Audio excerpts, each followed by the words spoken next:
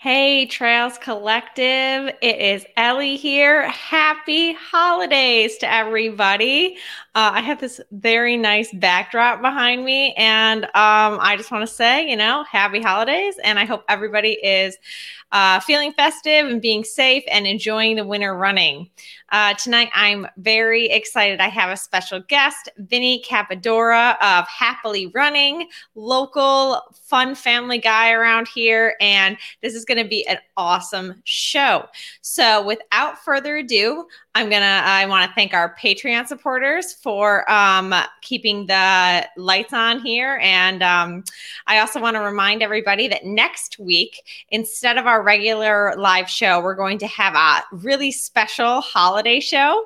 It's from 7:30 till 10 p.m. on New Year's Eve. We got a bunch of awesome guests lined up. We got the Culture Crew. We got a Stump the RD. We've got some prizes. If you guys haven't checked it out on our Instagram, we're doing a photo contest. So you can get ice beard, sports bra, festive lights. Just show us what you've got and you can win some really awesome swag from our partners. So without further ado, let's get into the interview with Vinny Capadora.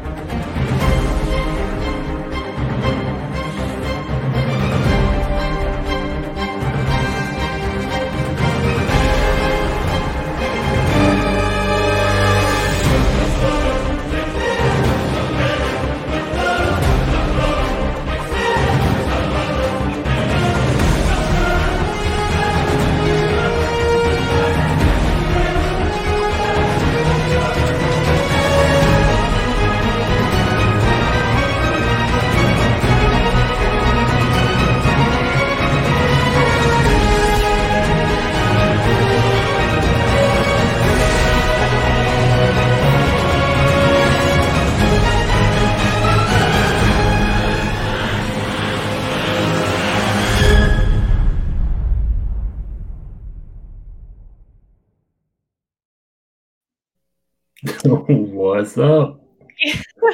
Welcome to the Trails Collective live show. How are you? I'm awesome. That's got to be one of the coolest intros I've ever seen. Thank you. Actually, after I made that, I think I showed everybody in my life. I was like, look what I made. And then the only thing I need to work on is I need to get the title page at the end. It makes no sense. It just says my name like 20 times. Best part. But I keep forgetting to do that. So that's, when I level up, that's when I'll get that done. But yeah, I like it. That's pretty rad. You should pull like a Monty Python and just start putting like weird things in there, like the llama and all that. Yeah, just weird stuff. When Ian put that photo of like the ad with him in like the shorts that look like jorts and the sports bra, I was like, okay, now I know I can do whatever I want here because that's awesome. Well, thank you for coming on the show. We are 2 days out from Christmas, so I think everybody wants to know, Vinny, what do you eat on Christmas morning? Normally I guess it's just whatever, but this Christmas there's been a special request for waffles. We recently got a waffle maker here. Ooh, so do you have like a special recipe, or is it going to be like the Bisquick? All are welcome here. No, so I'm actually I don't want to say that I'm like gluten free. I have problems with gluten, so gluten free stuff is pretty big in this house. So that's really what it is. My wife sneaks in like bananas and pumpkin spice stuff for herself and some of the kids, but mostly it's just plain stuff. And then we just coat it in syrup. Of course, yeah. Do you do peanut butter on it? We have, not for breakfast. So I've got another like really weird aversion to breakfast foods that aren't served on breakfast. So like dinner is right out for me. I can't do that. I don't know why. Oh, okay. So you're not like a breakfast for dinner person? No, not at all. I don't, it's just, it bothers me. It's got like, it makes me angry when other people do it. I mean, but So I could do breakfast at all times, but I do think that breakfast food for breakfast definitely tastes the best. Like, Oh, I mean, I'll eat oatmeal or whatever for dinner if I'm like feeling lazy or I just didn't have time, but it's not as good as like that post-run bowl of oatmeal where you're like, oh yes, this is yeah. getting there.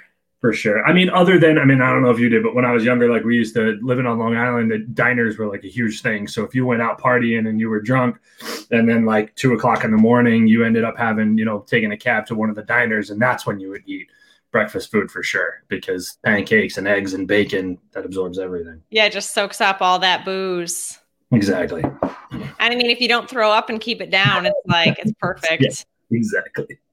So growing up on Long Island, did you when you were in high school, did you start running immediately or was this something you picked up later?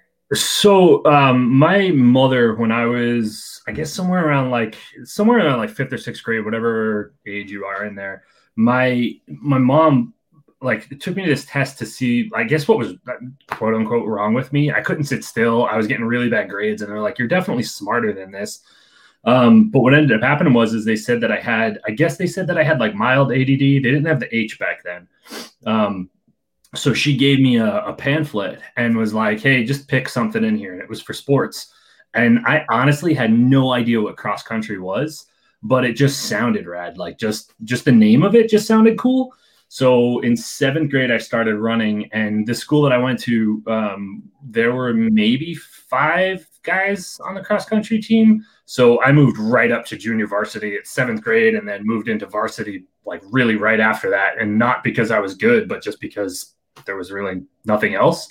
So that was when I started running, and then I stopped somewhere around 12th grade when I started smoking and hanging out in the band. Mm-hmm. Yeah. What instrument did you play? Play drums. Oh, okay. Like school band or like garage band? Both. So when I was in high school, I was in the marching band, like total nerd marching band. I played the bass drum. We walked around doing stuff. We played Giant Stadium actually. And then somewhere around 10th or 11th grade, I met a buddy, and we just formed our band, and we played for a while. What kind of music? So it was kind of like, I mean, at the time it was, when like Nirvana and Pearl Jam and all that like grunge stuff was coming big. So it was like that. But we also had this aspect that we like to just kind of jam and play for a while. So we would have songs that like had no reason or right to even be like 10 or 11 minutes long, but they were, just because we would sit in the garage and just hang out. So do you still play? Because I could also like redo that whole intro, and you could do the music. I need to. My kid still sits downstairs, and my daughter yells at me all the time whenever I talk about it. And the whole thing was like, COVID's going to get me to clean out the basement and find a spot for my drums, and it's December, and I mean, COVID's not over, so maybe, but I mean, you still got a couple more months. Like, let's stop. Right? Like, let's be real here.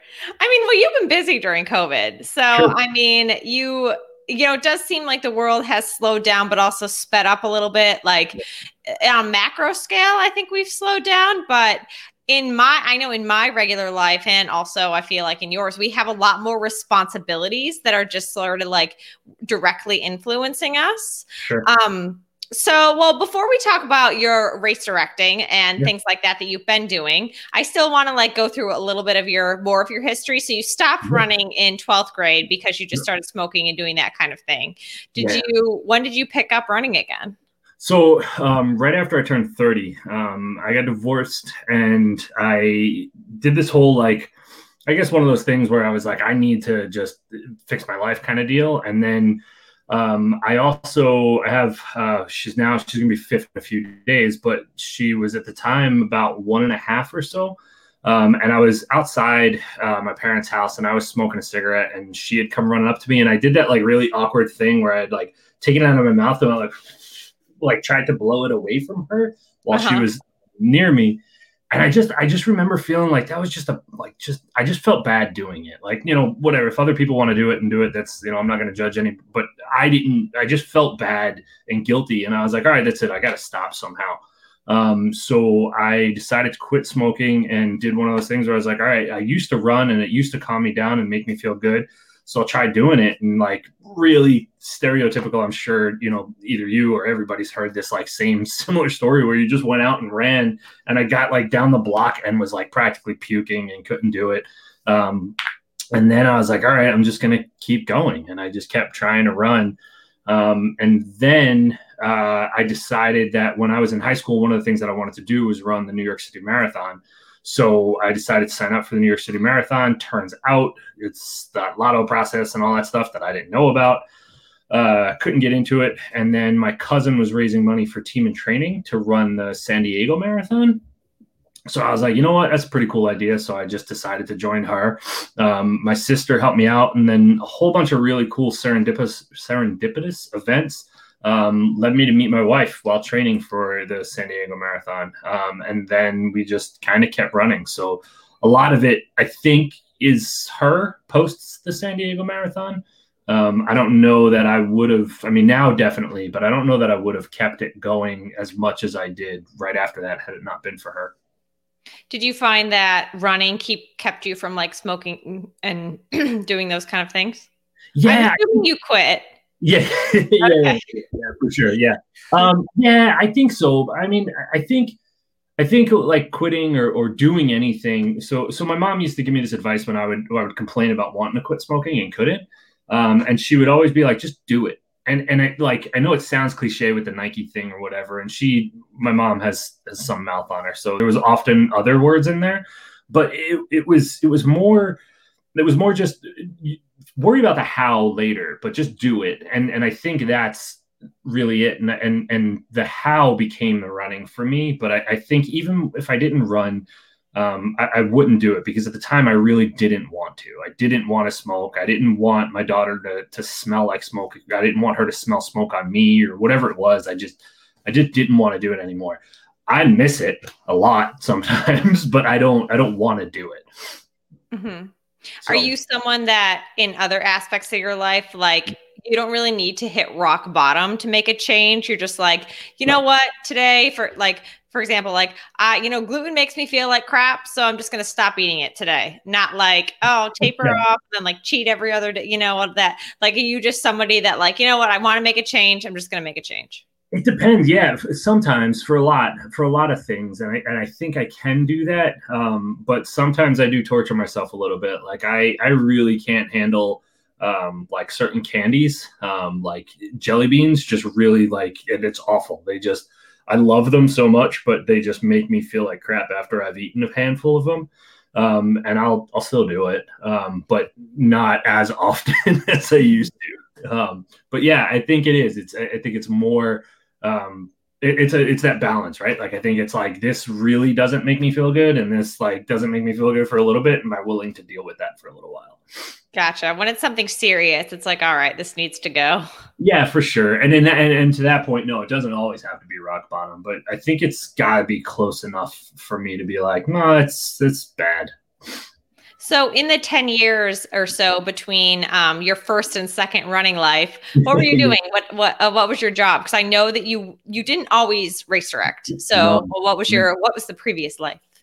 So I guess right after high school and all that stuff, I was delivering pizza and I was in another band that was kind of doing well-ish, enough to like make money and pay some rent. And the pizza thing was great because I could wake up at like 11 o'clock at night, 11 o'clock in the morning and go in if I wanted to. If I didn't want to, I would just call them up and be like, nah, not today. And it wasn't a big stress. And then after that, I started working at Best Buy and did the whole Geek Squad nerd thing for a little while. And then got into some Real IT, which was kind of like a small business support on Long Island. And we helped around a bunch of those things. And then got laid off from there. And that was the catalyst to me starting Happily Running. And, Nicole and I putting on some events. And our first event was a Fat Ass. So it was a lot of nerd stuff, a lot of IT stuff, a little bit of like manual labor in certain aspects, but it was mostly IT. That makes sense. Your website looks really good, and it seems like everything seems to be flowing pretty well. So let's talk about you met Nicole training for the San Diego Marathon. What's the story there? So were you training for in the same team, or is she your neighbor or something like that? Yeah, no. So what the way that specific event worked is the Long Island Marathon. It like it lined up to where the training was really similar to it up to a certain point. So one of those serendipitous events that I was talking about, I wanted to not run anymore. I couldn't raise the amount of money, and I was like, screw this, I'm out. And my sister just called me a big baby, and she was just like, you need to knock this off and like figure it out. So I did. And at the time that the Long Island Marathon happened, there were like 50 people on our team. And then when the Long Island Marathon happened, there were now 10 people on our team. So it was like an 18-mile run or something like that. And that's the longest that I had ever run ever at that point. And I was dogging it and I felt awful. And this woman was just running up ahead of me and I needed somebody to talk to. And I was just like, hey. And we joke about it all the time because she used to run with her mom every week. So everybody knew them as, the mom and daughter thing. And I, honest to God, was not hitting on her. I didn't even I wasn't trying. I just wanted somebody to talk to. And I was just like, hey, so you left your mom back there? And that was it. And then we just started talking. And then she was super cool and we were sitting there and I have this really big problem. I mean, it's good now. Then it kind of sucked, but I didn't know if somebody was hitting on me or not, or if they were flirting. I just didn't understand. So she ended up standing there talking to me for a little while. And I was just like, yeah, whatever. We're just talking. And then finally she was like, so are you going to give me your phone number or what? So I gave her my phone number and then we just kept talking for a while and we kept running together. And then it was kind of like at one point it was like, are we dating now or not? And so it was pretty rad. Run count as a date? Because it could. I don't know. We did. We made it. So we were, and it was, I don't know, I guess to me, it was great. And I was actually just talking about this today to a friend that I think it breaks down a lot of those barriers, right? Sure. You're going rockets, you're burping, you look like garbage for what you think you are. But I mean, some of the greatest, quote unquote dates that her and I had and still try to have in between kids and stuff is that you're running, there's no distractions, there's no anything else. It's rad to just sit and talk to somebody. Oh, sure. It's like courting a little bit, I mean, for those of us that aren't super good with the dating apps or just think that's really weird, at least if we find somebody that enjoys our passion, and then it's not working out if you're like, oh, I don't want to listen to this guy today. Exactly. Yeah, and you get to know somebody real quick, right? You spend an hour with them and it's an hour of we're either talking or we're not. You have distractions elsewhere and you're not drinking or whatever. So there's other things that are there. I don't know. I think it is great. Sure. So how long have you guys been together now?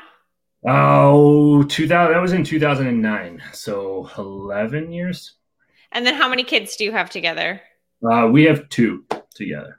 Because your daughters are the cutest things when you bring them to that track and your little girl is running and everybody's like, oh my gosh, this little thing is just, it's precious.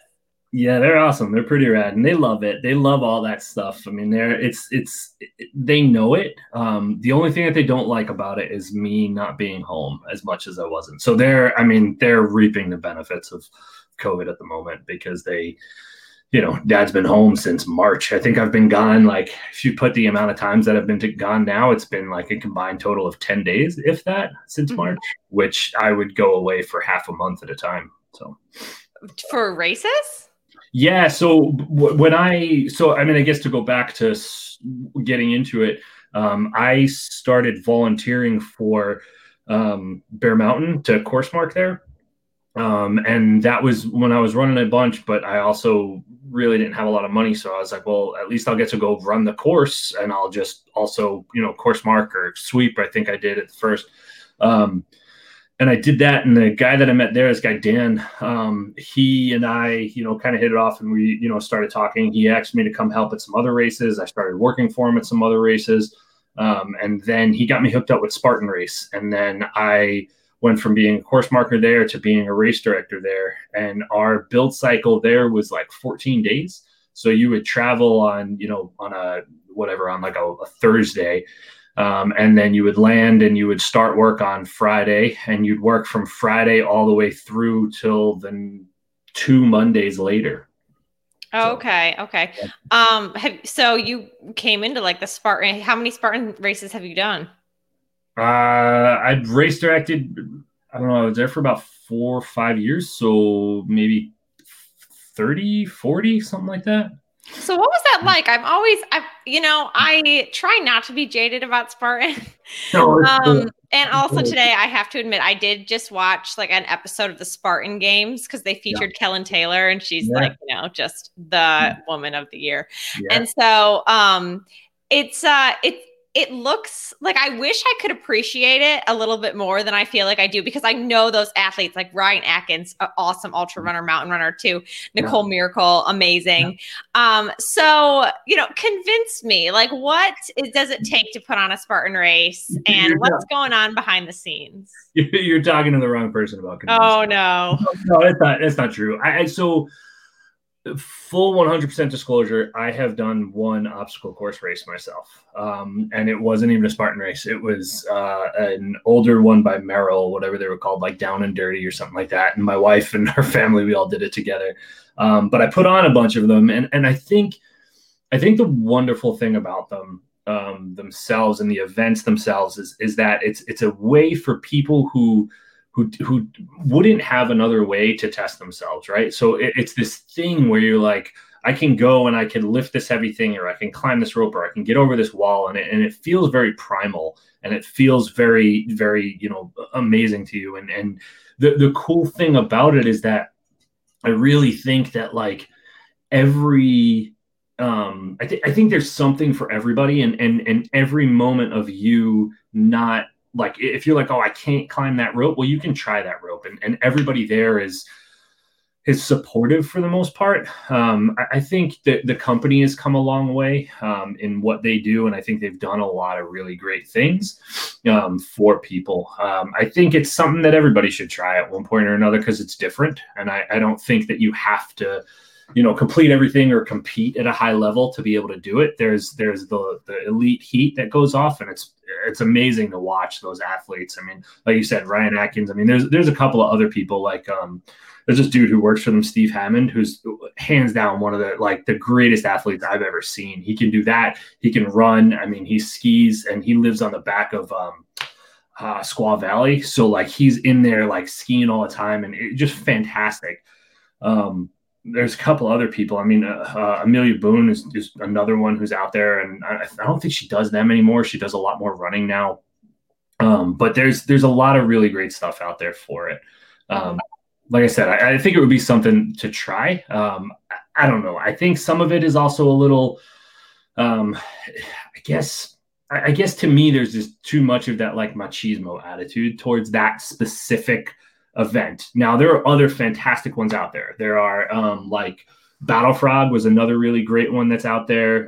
Tough Mudder, I know, was still similar. I worked for another race called Stadium Blitz, and we had really tried to take all of that out of there by by making it a timed event, and by making it more about points and each obstacle, and like not punishing people with burpees, but by letting them just skip that obstacle and not get the points for it. So like you got rewarded for completing instead of punished for not completing.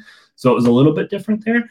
But at the end of the day, I think it's another thing for people to go out and get active with. So it's good. Mm-hmm. Well, I have done I think a Tough Turtle. There you go. There we go. I hit my obstacle course race for my life. Awesome, right? Like, so like if those are the things that come out of it, is if like, some people have that and it becomes a fad that it can help local charities like that, then absolutely. Yeah, no, I think it's great.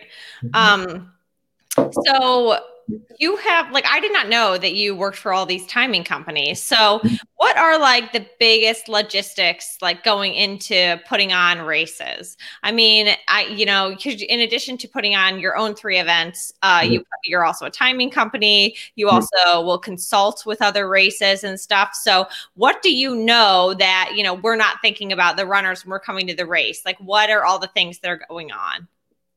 So it's really just one, that nothing is perfect, and that's really it. Like, so I think my biggest my biggest downfall is where my where I hold on, I'm trying to find the words there. I think my biggest downfall as a person is where I kind of almost have turned that into a talent, if you will. And that's like just being able to react at the last minute. So I procrastinate way too much. I mean, you got the email that it was what, like 5 minutes before this, and I was like, I forgot the link. Yeah, right. Like I should have been ready earlier, and I wasn't. But I can succeed a lot of times in there, and I've done that for all my life. And I think that's really what comes down to a lot of race directing, is that you being able to keep a level head in some seriously weird moments, and being able to be like, all right, well, that's just wrong now, and now I've got to figure it out, right? Because it's not like a deadline for production, or it's not like a deadline or something that's going to show up. Like for instance, I bought something on Kickstarter, and I keep getting an email that like production slowed down and this thing isn't working right, so we're going to fix it. And that's fine because they can keep pushing that deadline. But when you have a race, folks are showing up there at 6 o'clock in the morning, whether you like it or not. Like you can't push that date back. So you've got to sort things out fast, and you've got to figure that out. So there's always something that you're just behind on. There's always something that just isn't there. And it's being able to keep a level head and still be able to deliver a solid product. What's like an example in one of your races, or something you've seen maybe at Spartan or something, where something went wrong, or, something broke at the last minute, or, you really had to like scramble and make it work? So, I mean, I'm sure there are moments that I can that have happened to me, but one of them is a great example of like, I'm not going to blow up who it was, but we were at an event, and we forgot to get breakfast for the crew on race day. And that's kind of like a big job. You've got 25 people out there or more who are like, they get up at 3 o'clock in the morning and they're heading to the event. And you just don't know where it's going to go. And we were driving there, and it was just like, oh, hey, what's for breakfast? He's like, oh, no. So instead, what he ended up doing was having our production assistant go out and get a whole bunch of to-go breakfasts from Dunkin' Donuts. And then when we got on site, he was like, hey, everybody, breakfast is on its way. Go get in place. Get everything you need situated. By the time you're situated, before first heat goes off, breakfast will be delivered to you. And it became a thing. It became a thing after that people were like, what? And now they wanted breakfast delivered to them at every race day because it was kind of cool and it worked awesome. And it was just one of those moments where like it could have turned into a problem. It could have turned into a real big issue, and it didn't. It was just like, oh, hey, that's it. We got this. And it became perfect. Yeah, I remember at Cayuga Trails in 2019, I was like the bagel and coffee person because, and I remember when I got there, and you're just the most, if you bring the food, you're the most popular person. Absolutely. Yep. Yeah. And that's one of those things, right? Like, it's just like, hey, like, and I mean, there's a lot of them. I mean, I've been out there where, like courses didn't get marked right. Or even last year at Cayuga Trails, I marked course for Ian, and we got there, and I had one of the other guys working with me. I don't know if did you end up running it this year or no? No.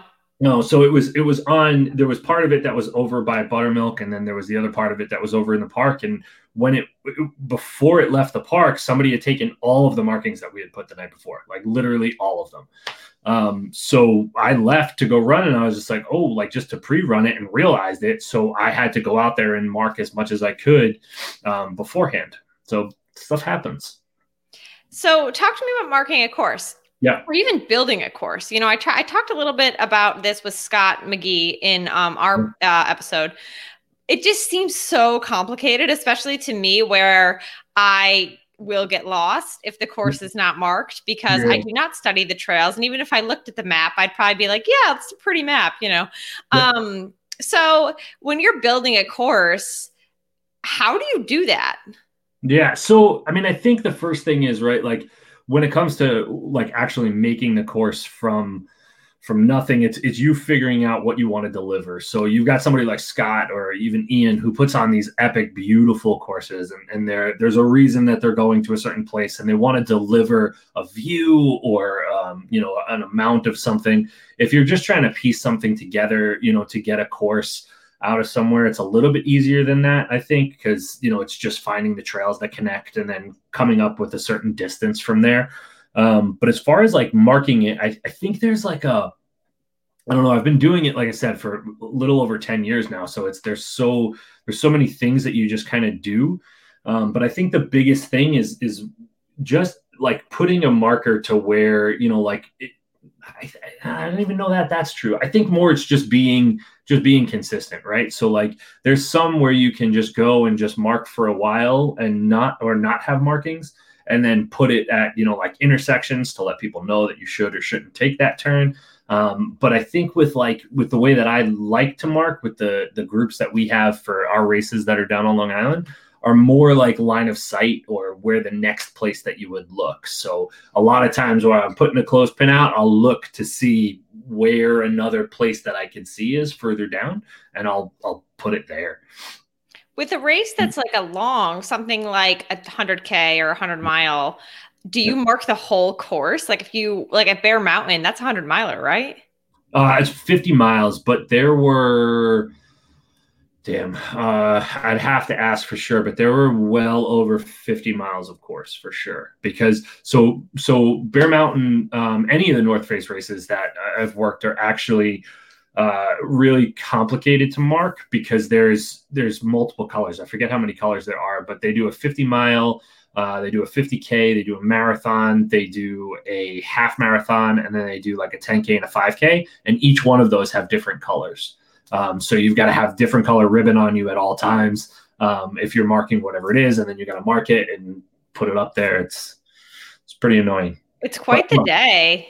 It is, yeah. But I mean, but that's the other thing. Like, I got paid to go hang out in the woods. Like, I mean, that's true, right? Like, I mean, you sit on. I mean, and then there's other things that think about it too, right? Like, you're out there and you're, like, I mean, we had to put like an extra hour or so on our feet, me and this dude, because we were coming down one of the trails, and as we're coming down the trails, we saw 6 bear across the trail, and they stopped kind of like right where we needed to go.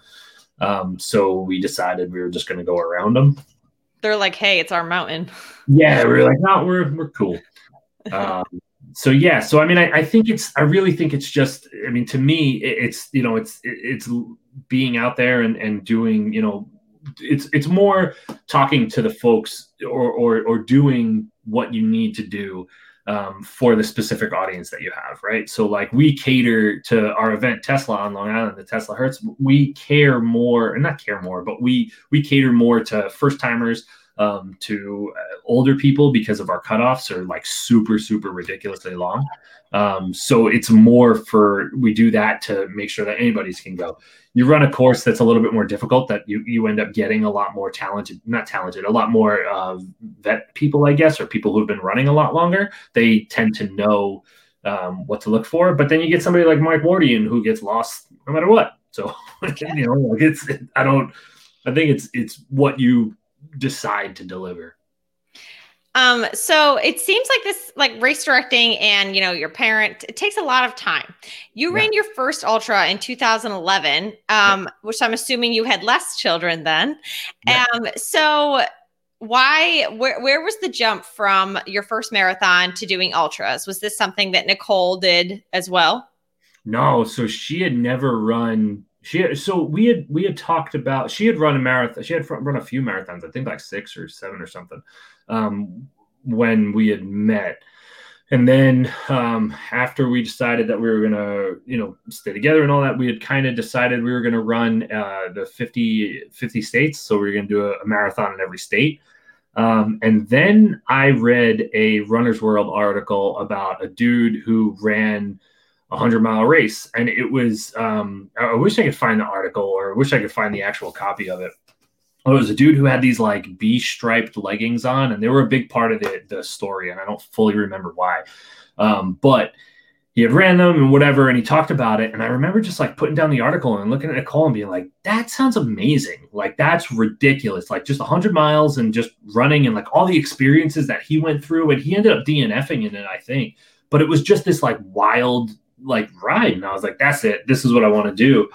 So I looked for 100 to sign up for, and I didn't know that you needed to like, I mean, I guess like, I don't want to sound like like I've been doing this that long, but like even 10 years ago, like there weren't as many, and a lot more of them required you to do something over 50 miles beforehand, or at least the ones that I had saw. So I signed up for Virgil Crest to run 50 miles. And I ran to the turnaround point and promptly DNF'd because I didn't belong there at all. It was pretty bad. I got beat up. That's a pretty tough course. Yeah, for sure. I mean, and I came from Long Island. I didn't know, I didn't really fully understand how difficult that course was, but it was close, and the registration was open. So I signed up for the 50, and I showed up, and I just got beat up, and I fell in love with ultra running and trail running, and, ultimately the community up here as well. So that was your first ultra. Did you run on trails at all? Like, what was your training looking like up to there? There's a little bit of trails down on Long Island, but mostly it was road. I mean, there's really not. I think there's under like 350 miles of total trail on Long Island if you were to like literally go out and run every mile of all the trails down there. But I had hit a lot of it, but there's not a lot of elevation there, so it was more difficult to get up and do stuff like that. Well, ultimately, was your first ultra was ComSat. Was that how far after Virgil Crest did you like complete your first ultra? That was months. So it was like, I think the DNF thing, like that really, it haunted me. And I mean, Virgil itself, all the DNFs had there haunted me, and they kind of pissed me off because every time I thought I was prepared, and then whatever it was that I had dialed in wasn't what blew me up the next time. So it was this really weird way of all that. So it was, and then I continuously just found whatever the next thing that I could sign up for was to prove to myself that I could do it. So like I signed up for the 50 mile, and I was like, that's it. And the next event was whatever ComSat is in like March or something like that. So I signed up for that and went out and did that. And then even my first attempt at the 100 mile at Virgil, I really badly failed there. And then went and signed up for the New Jersey Trail Series in like April or something like that to do that one. So it was really right after. Yeah. And I mean, you did really well. You got 10th there in 20 hours, which eventually you did finish Virgil. And at Virgil, you also got 10th, but 30 hours. Like, okay. Can you explain to me like the difference in hundreds there? I mean, 10 hours. Yeah. Preparedness, really, I think. I mean, like the New Jersey course is a lot thinner, like a lot smaller. It was still loops, but it was flat, right? So you're going out and like doing stuff there. And then the Virgil courses, I mean, it's anybody who's either heard about it or knows anybody that lives around here. It's like this ominous, like just this epic course that it just hands you something every single time. And with Ian, whether it was either by design or just because he needed to, exactly. Like it was always tweaking it, right? So because it was always tweaked, like it always had something new. And I think with me, because of going into Spartan, which is what ultimately stopped letting me run as much as I was, which kind of led to me not signing up to a lot of races and not being able to train as much. It just, at one time I was fit enough to stay on my feet, and that was all I needed. And I was like, that's it. I don't care. I don't care about time. I'm not even going to try and run. I don't give a shit. I'm just going to go, and then I'm just going to come back. And it was really, really weird. Sometimes around like 30 miles or 40 miles, I looked at Nicole. I'm like, I got this. She's like, easy. Like, you've got a lot longer to go. I'm like, no, I know it. I have it. And that was it. I just kept walking. And I'm not super proud of that time, but I got a buckle. So. And it's 10th place. So, yeah. I mean, only 9 people were ahead of you. Yeah. I mean, you know what? In races like that too, like, I mean, as much as 10th place sounds cool, I think like the other part of it to me sounds better. Like all those people had to stop at some point, right? Like, because to me, that's when I gave a lot of those folks credit. Like, because I DNF'd a bunch and I watched people finish, or I watched people keep going back out, or I came back the next day, you know, from one of the hotels or whatever it was to watch some other people finish, you feel for it. You're like, wow, like I slept last night and that person's out there still going. And it's different. It's incredible to me. Like, I'm like, I probably slept for 3 days and you're still going. Yeah. Exactly. It was pretty well.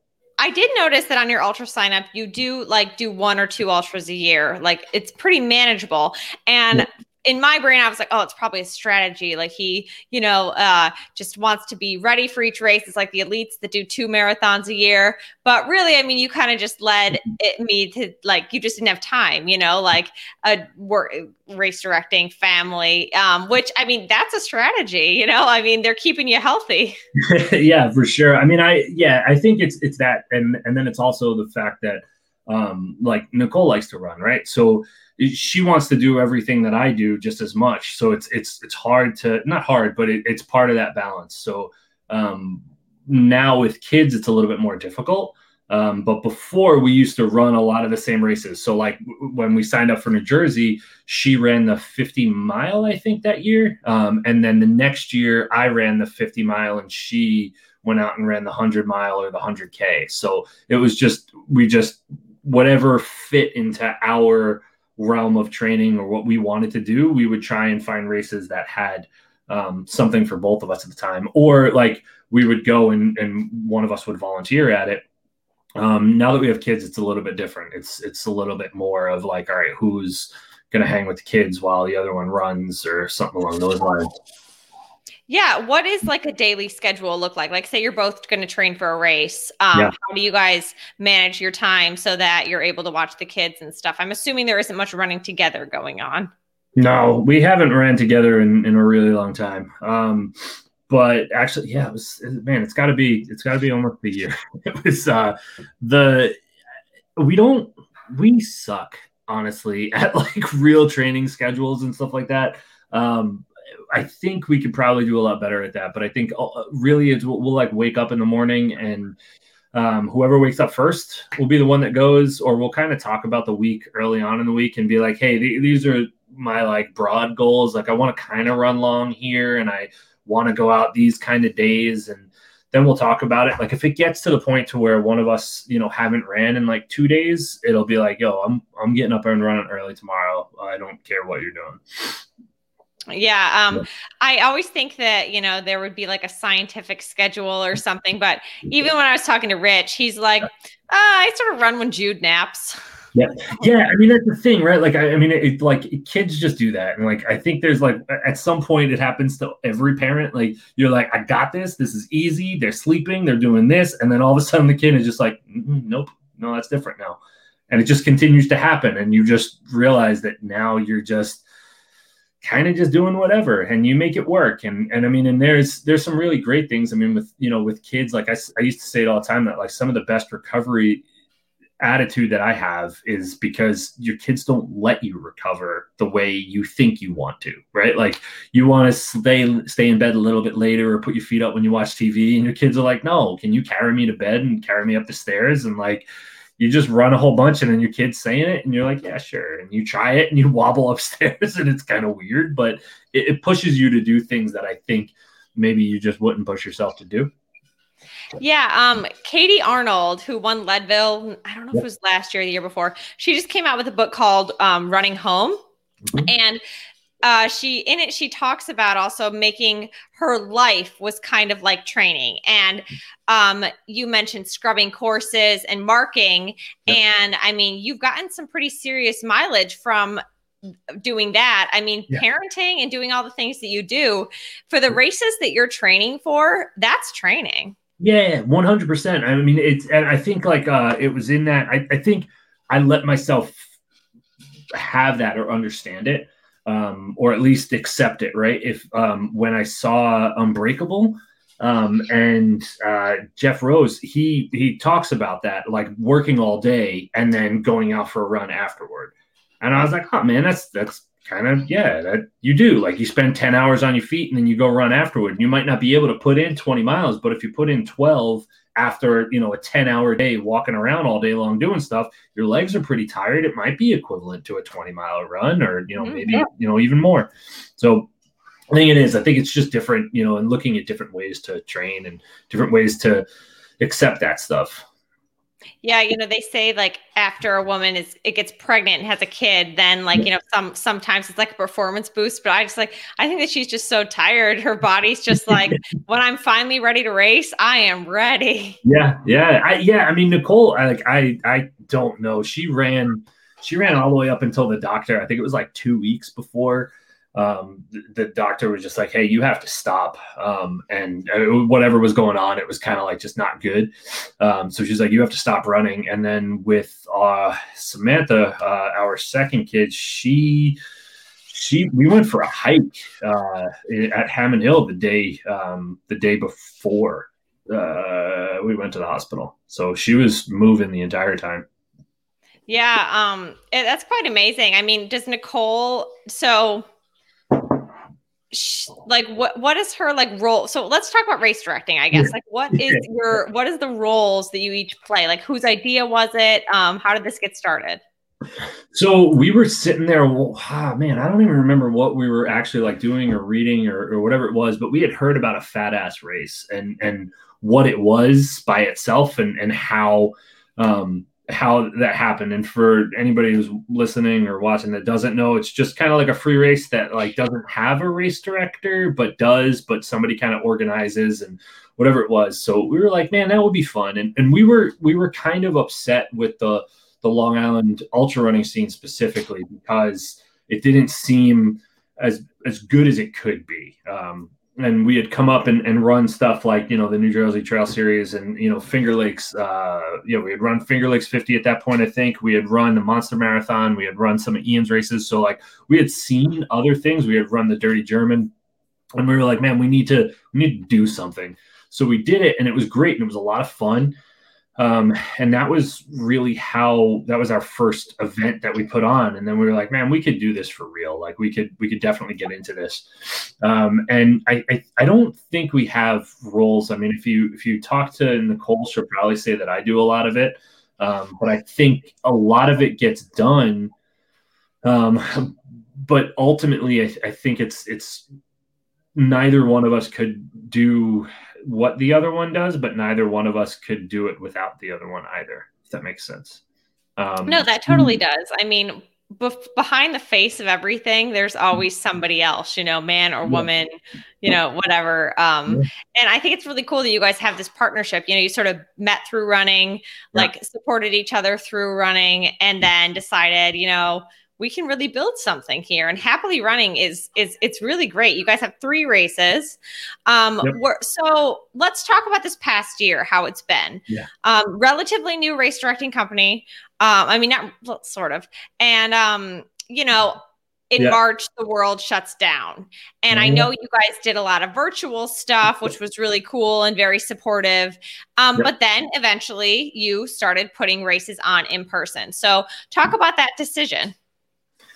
Yeah, so it was really hard, honestly.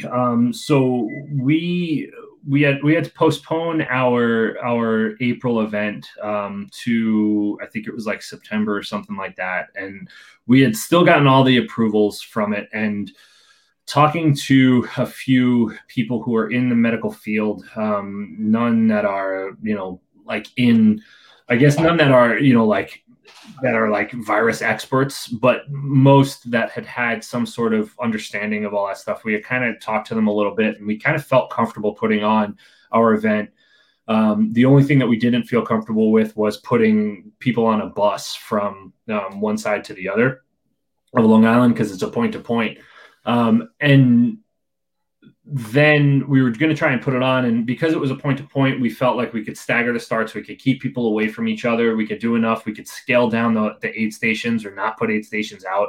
And we had thought through all that stuff, and then a really bad storm came through Long Island and just made some of the parks that we utilize inaccessible. So we had to postpone that event till next year. And then the decision to put on the other race that I'm a part of. So I'm also a part of Laurel Highlands Ultra, which Nicole technically isn't, because it's more of a partnership with two other guys from Red Point Productions. But still, I mean, Nicole's just as much as part of anything as she is with me. So she's kind of part of that via proxy, but whatever. So we ended up, we took a lot of that advice and took a lot of that stuff, and we leaned heavy on some other people, and we were able to solve the bus thing by just increasing the bus capacity. And that was pretty good. And then we did the same thing with our Tesla race. We had put that one on after talking to folks, and the area that we put that on in, there was enough spots to keep people fairly distant from each other. What we did do was in all the races, we said there was no crew allowed. There were limited pacers available. We changed some of the times. We did all that stuff. But I mean, at the end of the day, I think it was just, we reduced capacity enough to feel good that we could provide a safe space for that amount of people to do something that either they felt they were comfortable doing or we felt we were comfortable letting them do. So I think the big issue people have had, and I mean, I've thought about it as well, is like there aren't really any rules. Like our government, there isn't a governing body telling you this is exactly what to do and this is how you can have your race. If this, I mean, you know, we've had, obviously we're taking our instructions from Governor Cuomo.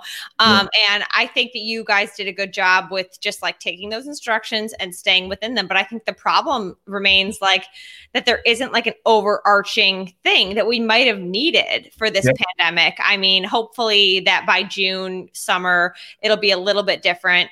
But, you know, so what were like some of the things that you specifically did that like aligned with the governmental regulations? Yeah. So, well, one of them was the wave starts, right? So I think one of the easy things to do is that if you have 100 people, you just stay there longer, right? So you make your start longer. You make your start times, just stretch them out. So you can have 5 people go off at a time. You can have 10 people, whatever the space is comfortable enough with you for. I think that's pretty big.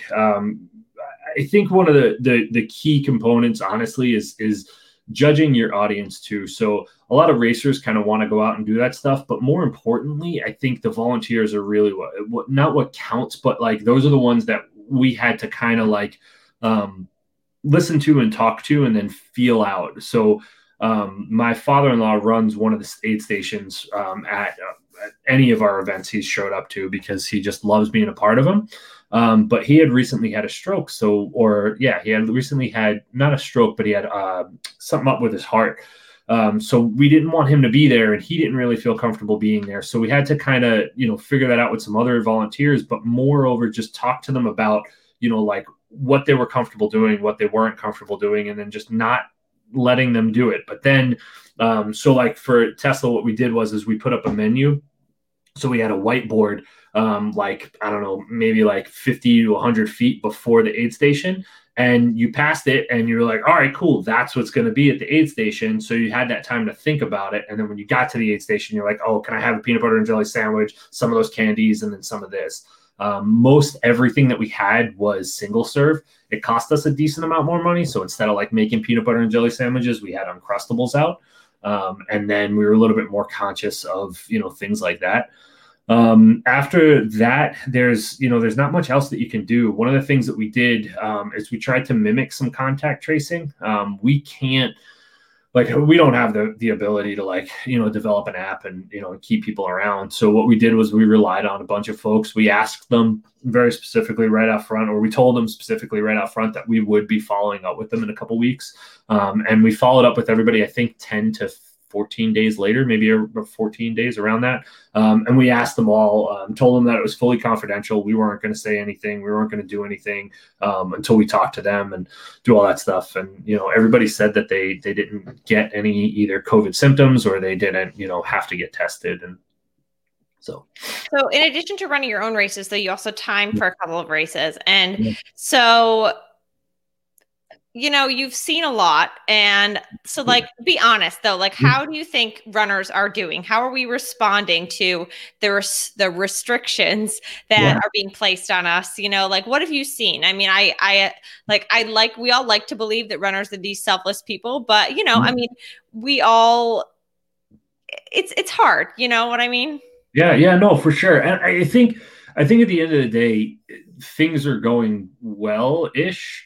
But I think really like it's I mean, so two things, right? Like runners are just an abstract of the community. So if your community is when it comes to that type of stuff, then that's what your runners are going to be like. And I think there's an appreciation that's from a lot of the runners that have been around for a long time, because you as a runner, like yourself or me or any of us who've been doing it a while, miss it, right? Like I miss running, I miss events, I miss that stuff, but are really really really you're really you're appreciative if an event happens. So you don't care if somebody says like, hey, pull up a mask when you roll into an aid station. You're like, yeah, sure, that's cool. I'm just grateful that I'm out here right now, right? If somebody says they have to take your temperature, but I think there's always a couple of like rough spots and people are kind of pissed. I think it's really up to the race director and the organizers to really push it on to people. And I think, if you don't see it out of them, if you don't see them doing it, if you don't see it being a culture, if they're not pushing it every time, that they put up an email, like for Laurel Highlands, we had mask up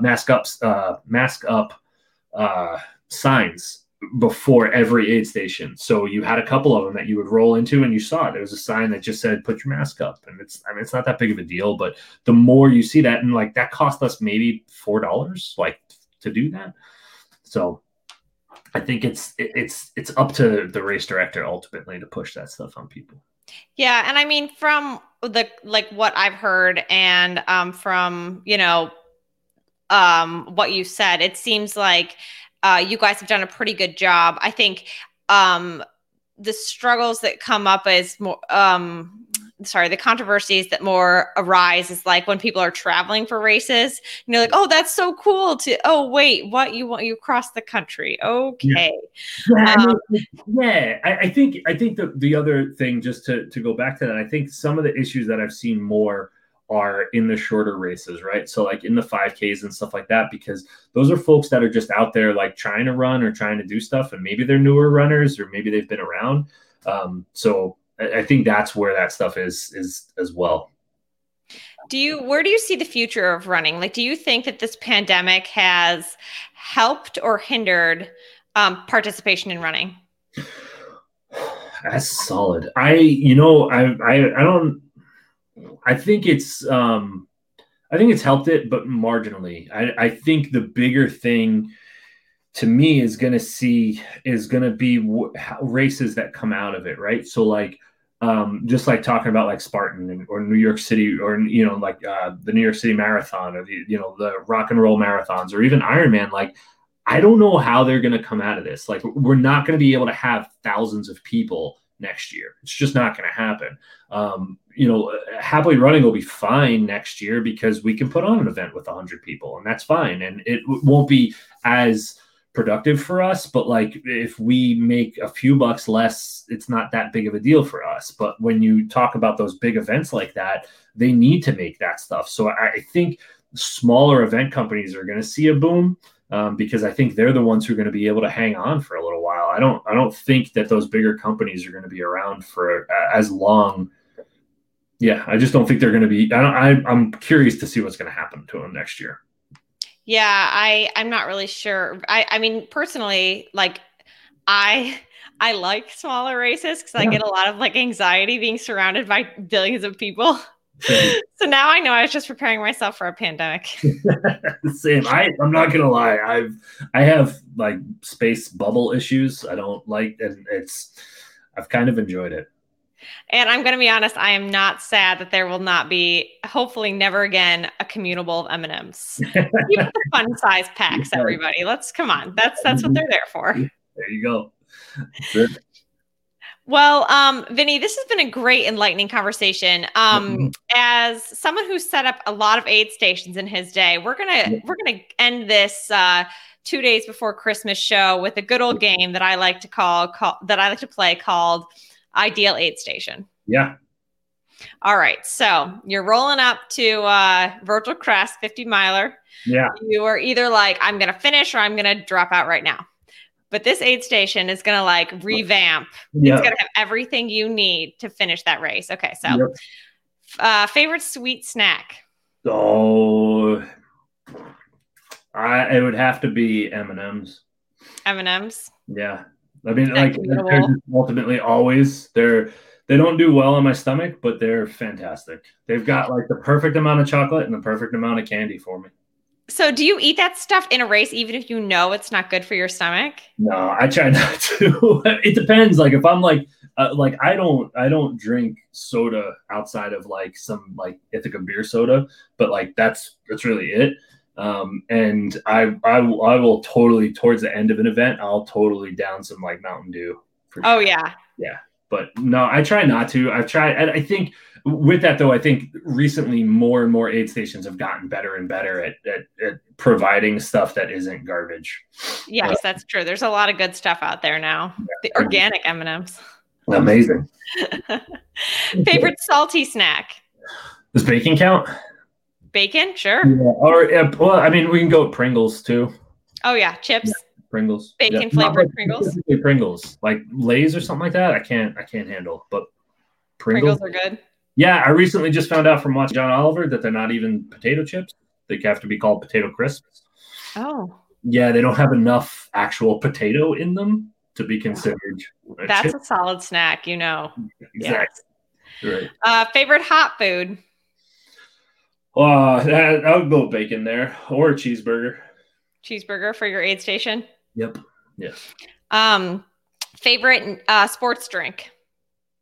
Oh man, it was Scratch until this past weekend, but yeah.